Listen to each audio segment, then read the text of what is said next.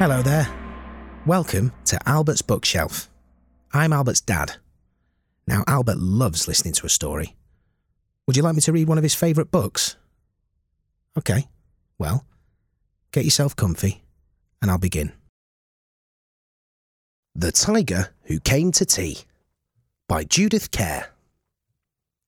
Once, there was a little girl called Sophie, and she was having tea with her mummy in the kitchen. Suddenly, there was a ring at the door. Sophie's mummy said, "I wonder who that can be.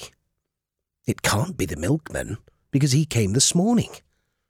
And it can't be the boy from the grocer, because this isn't the day he comes. And it can't be Daddy, because he's got his key. We'd better open the door and see." Sophie opened the door, and there was a big, furry, stripy tiger. The tiger said, "Excuse me, but I'm very hungry. Do you think I could have tea with you?" Sophie's mummy said, "Of course, come in." So the tiger came into the kitchen and sat down at the table. Sophie's mummy said, "Would you like a sandwich?" But the tiger didn't just take one sandwich. He took all the sandwiches on the plate and swallowed them in one big mouthful. Hum! And he still looked hungry, so Sophie passed him the buns. But again, the tiger didn't just eat one bun.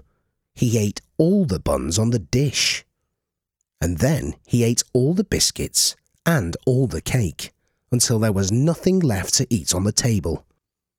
So Sophie's mummy said, "Would you like a drink?" And the tiger drank all the milk in the milk jug and all the tea in the teapot. And then he looked round the kitchen to see what else he could find. He ate all the supper that was cooking in the saucepans, and all the food in the fridge, and all the packets and tins in the cupboard. And he drank all the milk, and all the orange juice, and all Daddy's beer, and all the water in the tap. Then he said, "Thank you for my nice tea. I think I'd better go now." And he went. Sophie's mummy said, "I don't know what to do. I've got nothing for Daddy's supper. The tiger has eaten it all." And Sophie found she couldn't have her bath because the tiger had drunk all the water in the tap.